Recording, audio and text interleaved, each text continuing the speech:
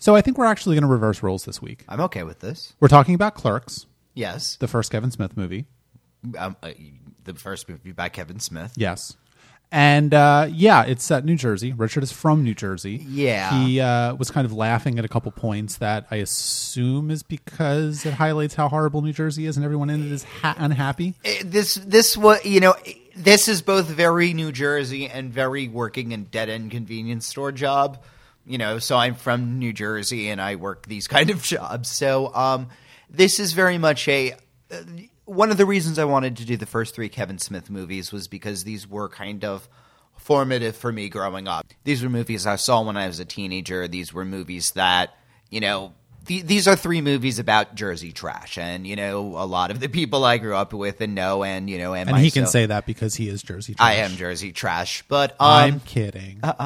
No, but it's very interesting watching this movie because this is very much this is what your life is if you don't get out of Jersey kind of thing.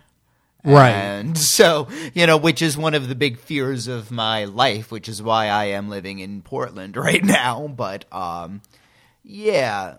I find this to be a very strange movie because I Yeah. haven't seen it in years. I own it for some bizarre reason that I don't really understand. And, so it was easy for us to watch. But it's simultaneously not great and compelling at the same time. Yeah. And I think that a large part of this episode of Trek About Presents is going to be talking about exactly why this movie struck so many people at the same time that it's just not very good. Yes. And it's the kind of thing watching this. Yeah, I can definitely see where it doesn't quite work. It's very obvious that this movie was filmed for, I think, $25,000 on maxed out credit cards at night, and it's very clear that he just took people from community theater and, friends of his, and, he had one camera, all of these things. And yet there is a lot of this movie shouldn't work. Characters are wordy in his movies, and especially in this one to a degree that, this movie is kind of one of the demonstrates why most movies don't do this. A lot of the actors can't even really say many of his speeches. There's a lot of points where, an actor will run out of breath halfway through. Yeah. I think, that's one of the reasons that I say Clerks is not great is, Kevin Smith is a very singular, creative talent, obviously. And he is someone who has really, I think, carved out a niche for himself in Hollywood, really of his own doing and his own volition. I mean, we do have to state the fact that Kevin Smith, really just came out of the gate really strong with Clerks, and there is something about it that is compelling. And I think it does, I don't know if Clerks was so influential on other filmmakers, but I definitely was influential on Kevin Smith. I think that if Clerks had not succeeded to the degree that it did, and I'm kind of overstating the case about how successful Clerks was, obviously. I mean, I think it made like $3 million in its initial run. But again, when you consider with soundtrack, it was about $250,000 to make. It's one of those. It's one of those movies that grossed so much on a percentage wise just because it costs nothing. Right, and it also was picked up by a major distributor very easily. I mean, there is a degree to which I think that this movie is indicative of the ways in which Kevin Smith's career has gone and the ways in which Kevin Smith's career could have gone. And certainly, I think that there are missteps in this movie. There are areas of the movie that need to be tightened up. There are parts of the movie that are obviously flabby. The movie is too long. Which is funny because there's an extended cut, which I think adds about 20 minutes to the movie, including the horrible ending of, I think, Dante getting shot in the head. We'll talk. I haven't seen it. We'll talk about the ending in a minute, but yeah. And so for me, it's more interesting to me as an artifact of a very, very, DIY school of filmmaking. There is a degree that Kevin Smith obviously is a person like Quentin Tarantino that. And while I don't think Kevin Smith is nearly as talented as Quentin Tarantino, And I think Smith will agree with and that. Smith will definitely agree with that. He's never really claimed to be a great, director, or Yeah. he doesn't necessarily know where to put a camera all the time. Frankly, one of the reasons that I do appreciate him as a director is that he kind of does, he's usually comes off as very self-aware. He knows exactly what his talent is. He knows, he can get these movies made. He knows some are better than others, but, he doesn't think he is one of the great luminaries of cinema. But at the same time, I mean, Clerks came out Yeah. 22 years ago, and he's made, 12 or 13 movies Yeah. since then? So he's obviously prolific. I mean, Yes. he puts out a lot of movies, and while I have not seen most of his post-Clerks 2 output, I think that he is definitely someone who is a singular vision. He knows what he's doing. He knows what he's good at and what he's not good at. And he's able to carve out a fan base and carve out a career for himself that I think is admirable. I would say, just on a side note, you should watch Red State. It's so different from... I don't want to, and I'm never going to. I don't... yeah, fair enough. I saw it. It's a movie that I would not want to see again, but it was very good. Okay. I'll take that into consideration. It'll be on my list at about, 0.5,000. I still have not seen any Ingmar Bergman movie, so I think that Red State is not going to go I saw above The those. Seventh Seal. I Okay. liked Red State better. Okay, then. And so for me, Clerks is, I'm more interested in Clerks on the level of, I think what it says about filmmaking, especially American filmmaking of this time period. I think it's interesting in terms of exactly how Kevin Smith got the movie made, some of the technical and production limitations that he was really being faced with. And also, frankly, just I think the dialogue and the ways in which he writes his characters and the dialogue that they're speaking. You spoke about the fact that he really does write. Clerks is overwritten, right? And, Yeah. and I think that's one of the easiest areas where you can say, yes, this is someone's first movie. I don't know if this was his first script. I think it was the first... There was another one that... And I know there's the 3 DVD, 30th anniversary special has some parts The movie of has not been out for 30 years. So. or 10th anniversary special. I'm not sorry.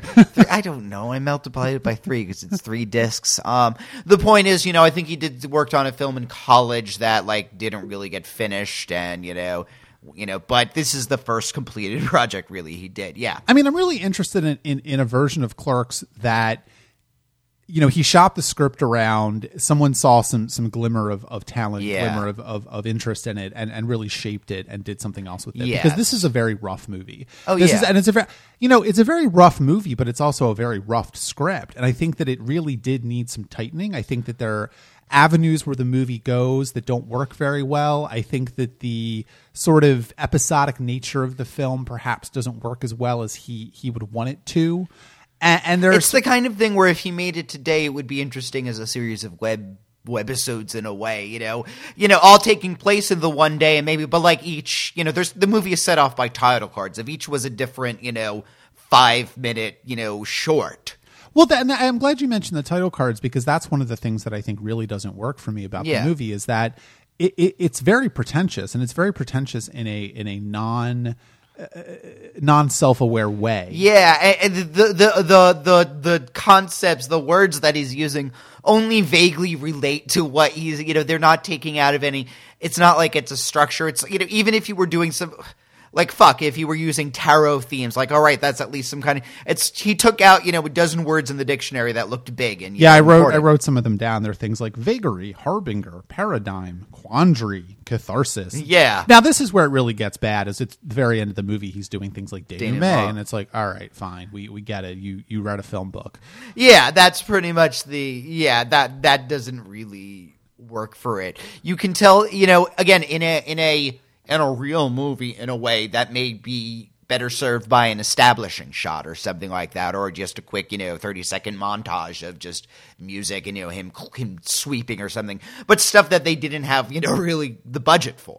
Well, right. I think that let's talk about the production of the movie, because I do find a lot of the camera work in the movie to be interesting, not because Kevin Smith is a great film director, There are a lot of points where he doesn't really know where to put a camera in Yeah. this movie, and I don't necessarily think that he gets all that much He better never at really it. learns to move the camera is one thing. Yeah. Yeah, and so I think that there are ways in which you can really see, and this is why I'm going to be interested to talk about Mallrats next week and Chasing Amy after that, because those movies obviously had much more of a budget behind them. He obviously had more than one camera when he made those movies, and it'll be interesting to see exactly if and how his film direction, his visual style changes, and I don't remember it changing that much. Well, if I remember the two movies, and it's Mallrats is probably out of all three of them the one I know the best. Mallrats is a wacky teen comedy. It's a little cartoonish in some ways, Obviously, it's bright colors, compared to, obviously this is a black and white movie. But Chasing Amy is more in the style, dialogue-wise, of this, where it's, a lot of conversations. And it's a bit more muted. It's a bit more in a realism sense, I would say. It'll be interesting to see if that matches with my memories. But yeah. I think that to go back to the visual style of the movie and the fact that he only had one camera to make this movie, and obviously the editing is very rough. I mean, I think this was done on 16 millimeter black and white film. This was obviously done on a very small budget. He didn't really have professional actors in this movie at all. There were no sets. I mean, he was filming this in the convenience store that he worked at, which is why he had to film it at night, because the store was closed. Yeah, and part of the reason probably some of the shots look like they do because there was a shelf where the best camera angle would be. Yeah, and also the fact that the plot point of the shutters being down because of course it was night and they had to be down. So there are things like that. But what I find most intriguing about sort of the visual style of the movie is, okay, so let's talk a little bit about how a single camera setup works. Now, do you know much about how a single camera setup works? You have a single camera and you set it up.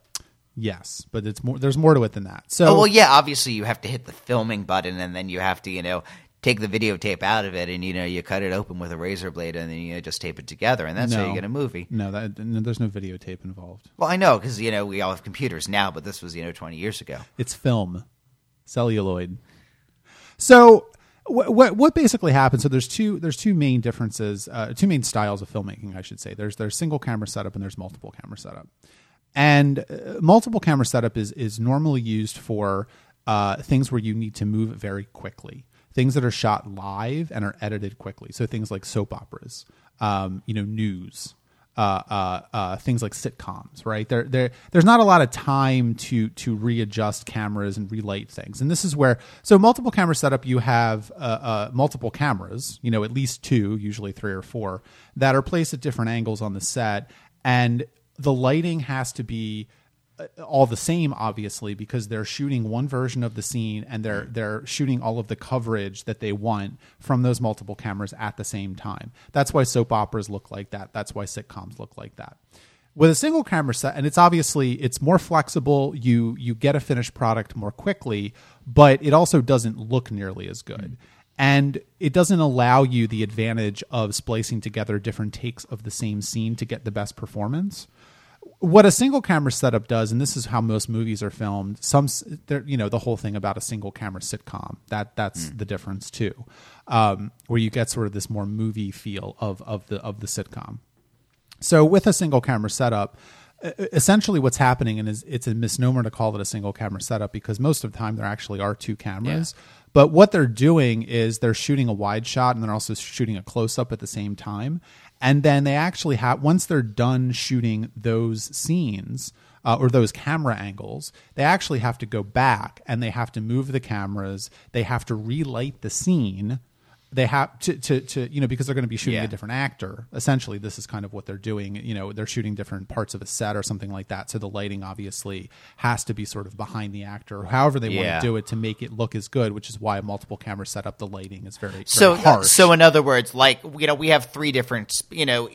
Whether we're doing a single camera or a multiple camera, we might be putting the camera in the same exact angle 3 different times. I mean like.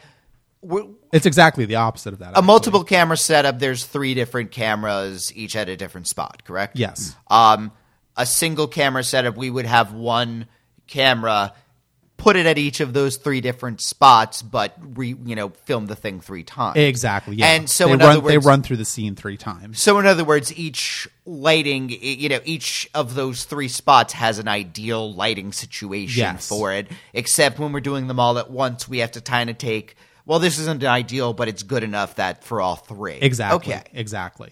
So you can see why a single camera setup is slower to make something than a multiple camera setup. But at the same time, you get better lighting, you get more control of lighting, you get more control over takes, you get to pick and choose. And assumedly you're not doing just, 3, you may do, a dozen takes of a scene if you need to take if it's a complex, you know what I mean? Like, yeah, absolutely. A multiple camera setup, you have to, if you want 12 different angles, you need to get 12 different cameras, and that's that defeats the whole point of doing a quick and cheap version of something. Yeah, and if you watch anything that's shot with multiple cameras, you'll notice that they really only use 3 or 4 angles at any one time, because no one's going to have 12 cameras on the set. Well, and maybe Kubrick or someone would, but. And assumedly the same or similar from episode to episode. Exactly, yeah. Why reblock it? Yeah, because they're making a sitcom every week. They need to churn these out. They usually shoot a sitcom in a couple of hours. I mean, if you ever go to a sitcom taping, you're there for 3 or 4 hours, but the actual filming is usually 2 hours.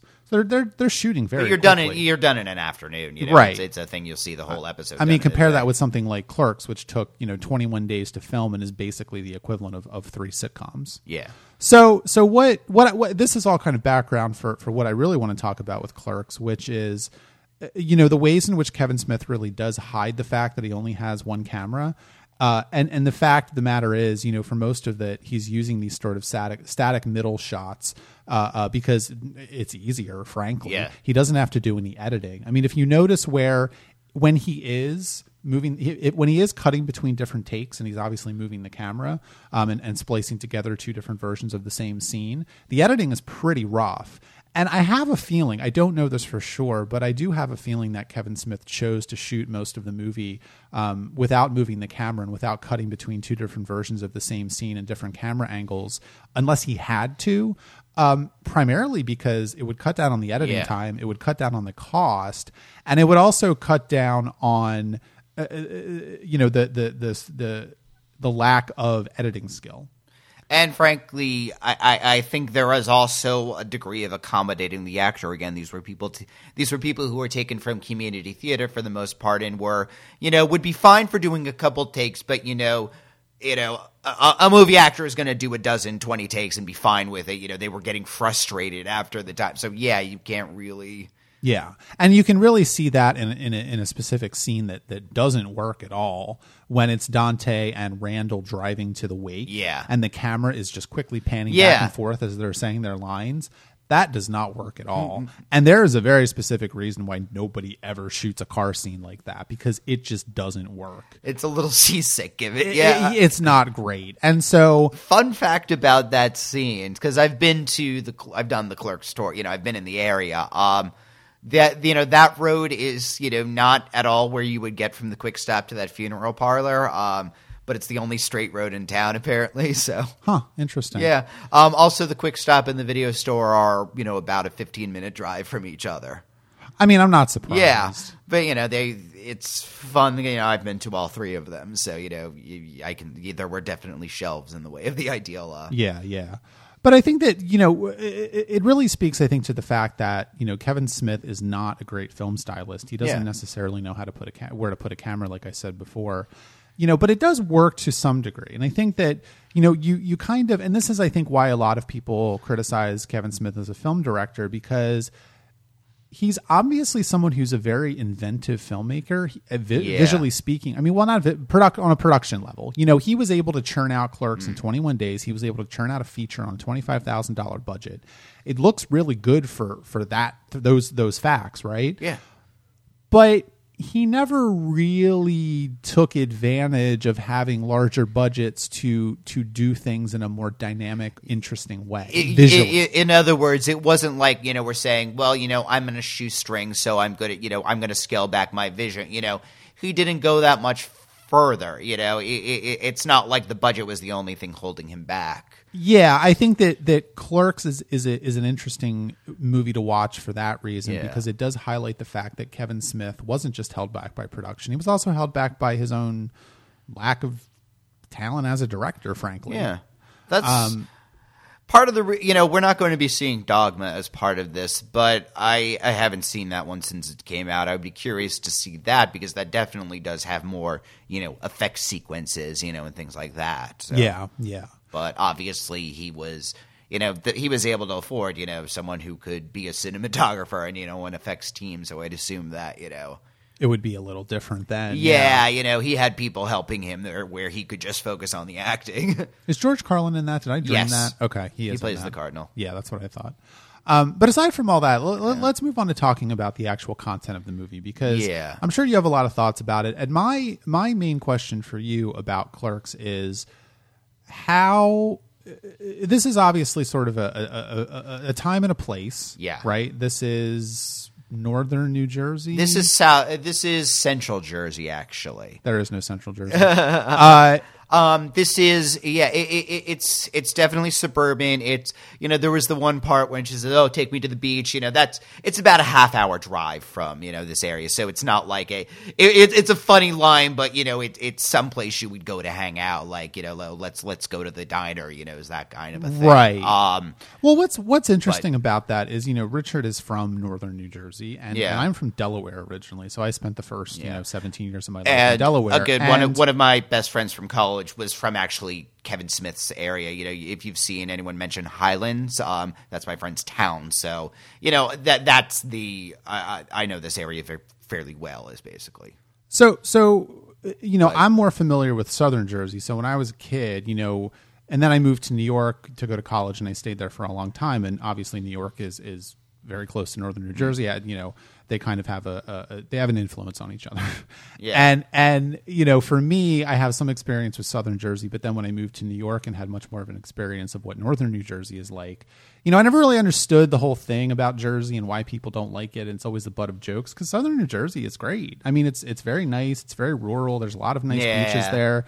And then when I moved to New York and I spent more and more time in New York and some time in Jersey, not much, because who the fuck wants to go to New York?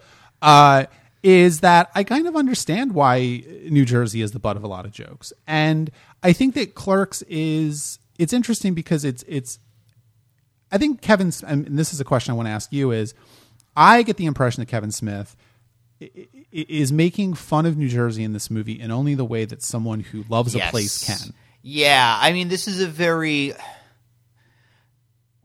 there is a kind of, because, if Jersey has a lot of these, and I think, you definitely can feel this about Delaware, and probably most of our listeners who came from small towns can understand it, because Jersey is definitely one of those places that if you don't leave, you just get stuck and you become your parents, and, this is very much showing Dante is in the position of he's not going anywhere. He is going to become just a loser dude in New Jersey, and all of the customers that he sees are just, losers in New Jersey, and basically everyone in this, movie for the most part. And that's, you have, the only characters who show any desire to get out are Veronica and Caitlin Brie, and they are, desperate, and also, I don't think it's incidental that they're both female. Yes. We're definitely going to talk about that in a minute, but I mean, Caitlin's, when she has that speech, like, I'm not being a housewife, like, I've worked too damn hard, like, I've studied too much, she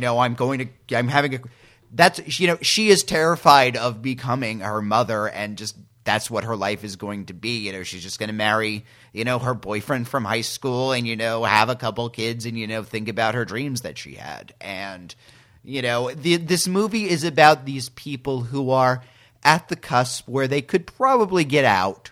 If Dante gets his shit together, he could get out, but probably he won't. And frankly, Clerks 2 shows us that no, he doesn't. But does New York hold any fascination for this type of is it Jerseyite? I don't even know what you call people from New Jersey. Jerseyan.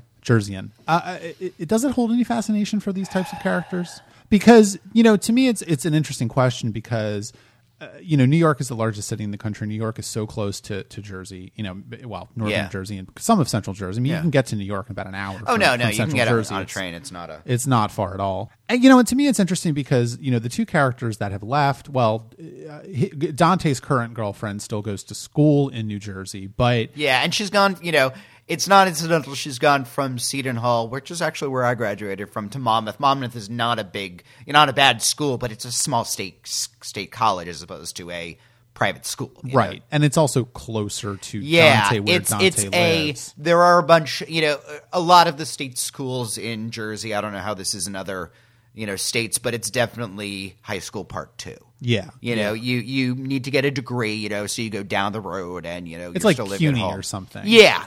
It's, I would say that. Yeah, I think that's why I find it so interesting because none of the characters try to escape the pool of New Jersey except for his ex-girlfriend who comes back and eventually has sex with a dead man. She's in Ohio. And so nobody's going to New Jersey. No one's talking about it. And so I guess it's kind of, there's an open question in my mind about how exactly these characters will escape New Jersey and where are they going to go? Well, I was going to say, I don't think the thought of escaping New Jersey is really on their minds. I mean, it's... Smith isn't really great at giving his characters outside motivations. We never find out what exactly Veronica or Caitlin are studying. We don't know what Caitlin's, dream career is going to be.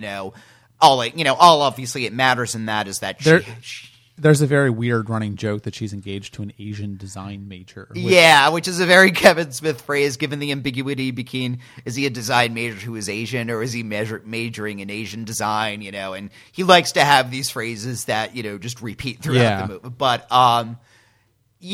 so, Dante doesn't have any ambitions, he likes playing hockey with his friends, but that's about it. He likes playing hockey with his friends and sleeping in a closet. Yeah. And that was always my question too: is why does the movie open with Dante in a closet? Yeah, and who put him in there? But that's that's one of the mysteries. Yeah, because I think that's really that's maybe he was on the phone late at night in the closet with Caitlin because he didn't want his mom to wake up. Okay. And then as he hung up the phone, he fell asleep. Okay, well he has a great life. Well, that's the entire point of the movie. I find it interesting that Dante and Randall and the characters that Dante is playing hockey with, those are really the main male characters that we see. And certainly there's Jay and Silent Bob, but they're not supposed to be role models for anyone. They're outside selling pot to people. And Jay is obviously a character that is, while I don't think he's supposed to be a bad guy, he's not the most... He's a sketchy Jersey dude. Yeah. So... a lot of people like them. He's harmless. That's, I guess, the best way. He's never going to stab anybody. That's it. As long as he's very easy to figure out, and he's very easy to get away from, and he's very easy to just fuck off, dude. And that'll be fine. But I think what I'm getting at is there seems to be a tension in the heart of Clerks, and I think at the heart of a lot of Kevin Smith's movies, about the ways in which men and women relate to each other. Yeah. And the ways in which men specifically can get away with not having a lot of ambition and just sitting around and working at a crappy, video store or a terrible convenience store. Their only goal in life is to play hockey with their friends. Whereas, the women in the movie, what are their names? Veronica and Caitlin. Veronica is Dante's current girlfriend, and she's bringing him lasagna, and she's doing all of these wonderful things. He's painting her nails, I think, which is a very interesting touch. And then Caitlin comes back, and she's obviously also been at school, several hundred miles away in Ohio. And this is where the tension seems to be the differences between how men and women what they want to get out of life, and the ways in which women are starting to eclipse the men in their lives. Yeah, there is a lot of I think this is going to be a kind of running thing through the movies. Again, I've been thinking about what these movies kind of have to say. I mean, he is very good at dealing with these first 3 movies all focus on a pair of 2 men who are just extraordinarily close friends, and but the difficulties are with, the women's in their lives. It's easier, for his characters to be, to have homosocial relationships than heterosocial ones. Frankly, this movie is terrified of sex. It's in a very interesting way. But I think if I think if you link the ways in which the characters, the men and the men and the women characters in this movie are relating to each other, really what it comes down to is I think these characters obviously, and this is true for a lot of people, is they're sort of modeling their romantic and sexual relationships on what they see their parents doing and what they see their friends' parents doing. And, if they're coming of age, these characters are all 22. So they were born in 1972. So assumedly their parents are probably, at this point they're maybe in their early 50s, late 40s. So they're kind of an earlier generation. They're kind of born maybe in the period right after World War II, for instance, where there was a lot of social upheaval and a lot of women were going to work. And then that's kind of where, the modern day feminist movement, got some of its juice from, where women were out working and they didn't necessarily want to go back and be housewives. And while it took, 20, 30 years for that to really coalesce into the modern feminist movement, this is kind of that last generation of women that, didn't really have a lot of opportunities for outside social or cultural or political advantage or power.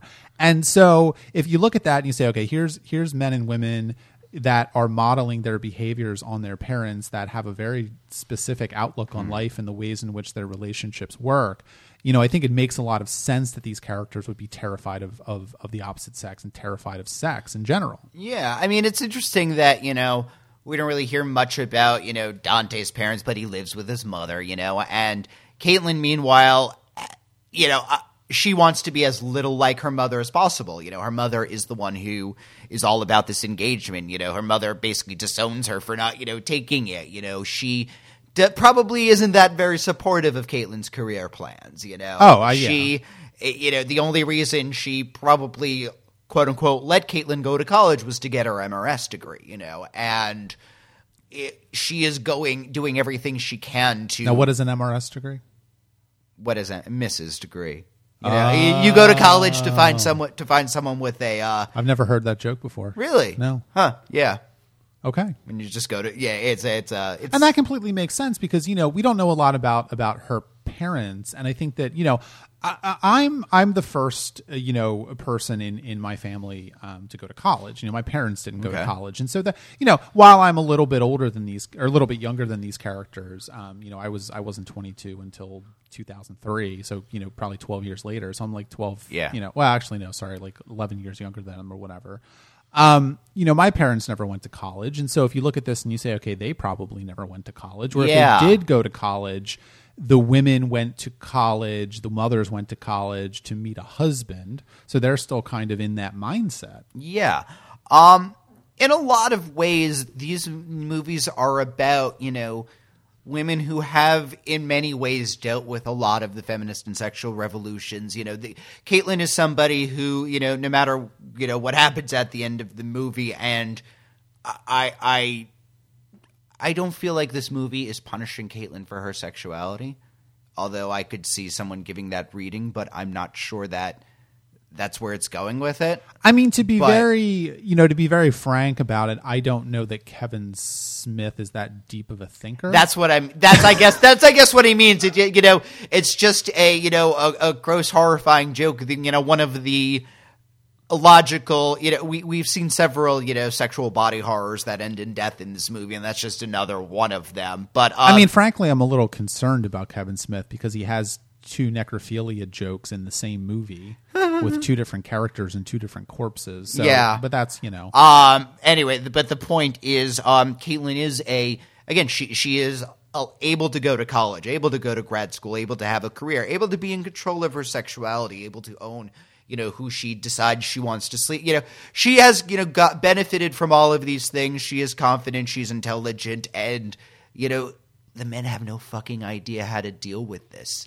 In a bumbling way. I think, a lot of his movies are dealing with men who don't know how to react to feminism in some ways. I think it's more profound than that. Yeah. I think it's his movies feature men that don't know how to treat women as people. Yeah.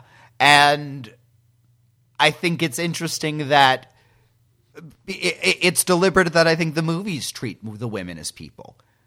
You know, it's not like Kevin Smith, the filmmaker, doesn't see, you know, why Ronnie is a great girlfriend and, you know, a great person, you know, and all of those things. It doesn't, you know, it respects, you know, I think it's fascinating that this entire time, you know, the movie, they're talking about Caitlin and she's an ex-girlfriend and she's slutty, and that's all we hear from her. And the first thing when we finally meet her, she's talking about her career and her education, and that's not insignificant. No, it's not insignificant, and I think it's really instructive to think about the ways in which the character of Randall talks about the women in Dante's life, because what makes, what is her name? Caitlin? I keep wanting to say Celeste for whatever reason. Caitlin is not a good woman. She was not a good girlfriend because she's a slut and she sleeps around and she cheated on Dante. And Veronica is a good girlfriend because she brings Dante lasagna. But, you know, and here's the thing. I think it's also interesting that at the end when Veronica is, you know, screaming at Dante, she's calling Caitlin a slut and a whore, you know. All right, go with your whore, you know. All right. Well, that's internalized misogyny. You know, but you know, yeah, I that was a deliberately written speech. Again, whether, you know, to what degree Smith has insight or not, at that point he did, because that was a very interesting. But yeah, you know, and I guess we have to talk about sucking 37 dicks. I mean, I've done it. So have I. I think it's that I think gives the, you know, that's I think one of the entire points of this movie, that there are two, you know, these are people who don't know how to deal with each other's sexuality at all. Because I mean, there is, Veronica isn't really comfortable with Dante's sexuality either. And yet when they say sex, you know, obviously, you know, part of the issue is that, you know, he had thought that, you know, the three men that she had slept with was anything, you know. He counts these 37 dicks as 37 men she had sex with. Yes, but I think that there's a couple things going on there. So number one is the fact that there's a very real distinction in this movie amongst the different characters that you know, oral sex is not sex, quote unquote. And Veronica obviously thinks that, you know, she's with a guy, she kind of likes him, she's going to go down on him because why not, right? Yeah, it's not a big deal. She's not going to get pregnant. She feels fairly unapologetic about that. Right. Which, and also, again, as she should. Well, and I think what really bothers Dante about that is not the fact that she's you know, sucking these men's dicks, but more that it gives her a level of power and a level of agency that he's not prepared to accept.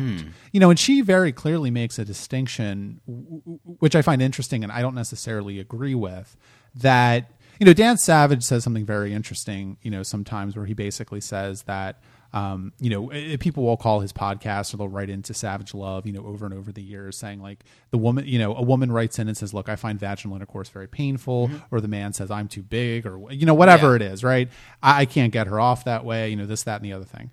And Dan Savage's whole point is always that, and I think this is kind of a you know, this is an aside, but I find this kind of problematic in gay culture now, where you know, people don't think that anything but anal sex is having sex, quote unquote. And I find that, you know, a lot of younger gay people think that way, and the older gay people don't really think that way, maybe because they came of age in the AIDS crisis and whatever.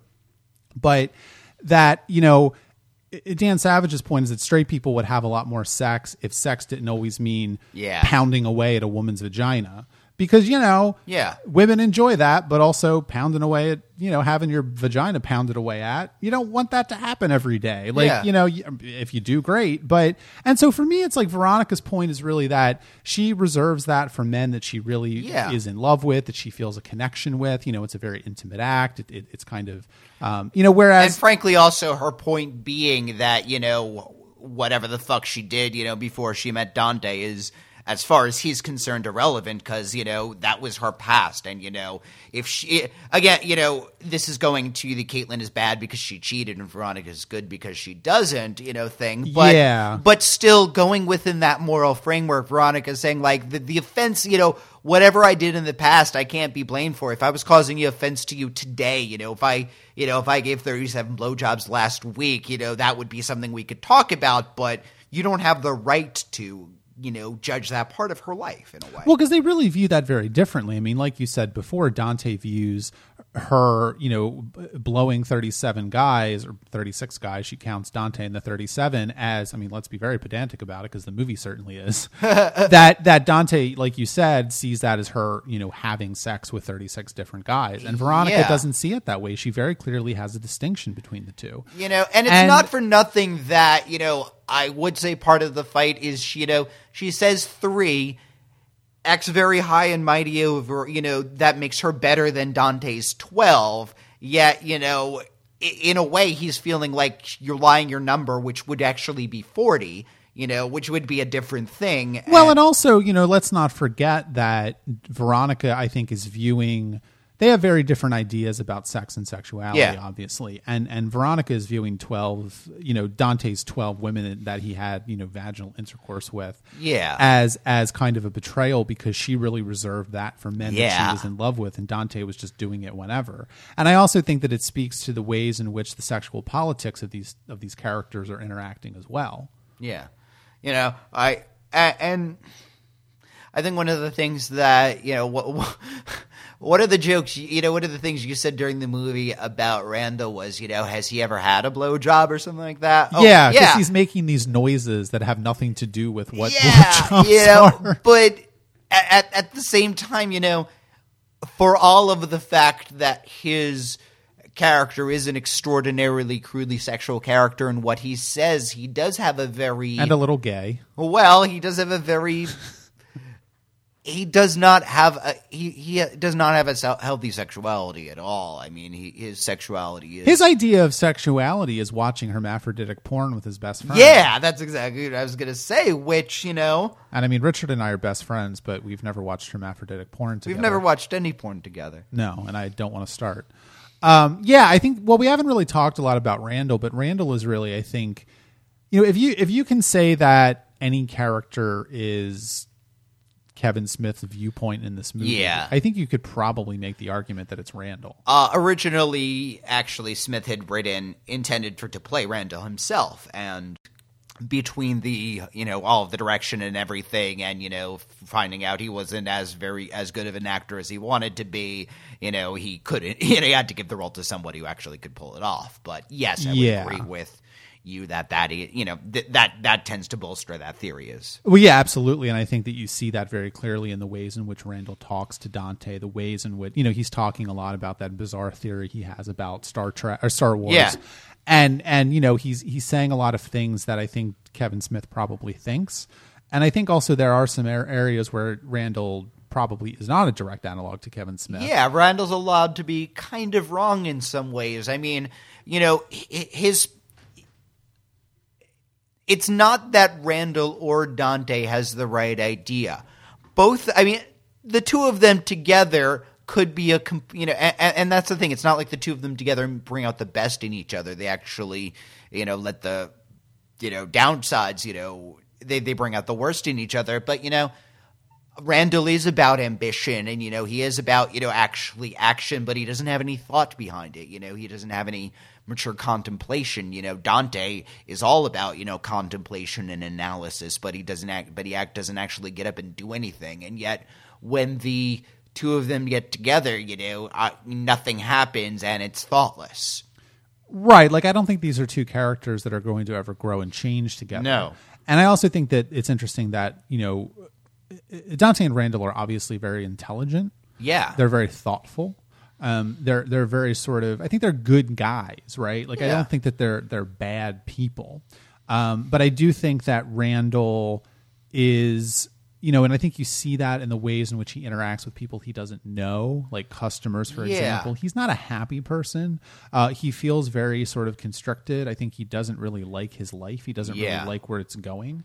and that's, but he doesn't know how to get out of it. Yeah, I mean, there is a contempt that customers feel for people working a service job. I can definitely, tell you a ton of stories of, people who are contemptuous and condescending about that. And, Randall is at the point where he's just stopped giving a shit. And, he's, he doesn't value anything about this job or anything about it. And, he barely values himself, and the only thing he really seems to give a shit about is hanging out with Dante, Mm-hmm. and really, if you want to say what are Dante's and Randall's ambitions, what do they love? The only real answer is each other.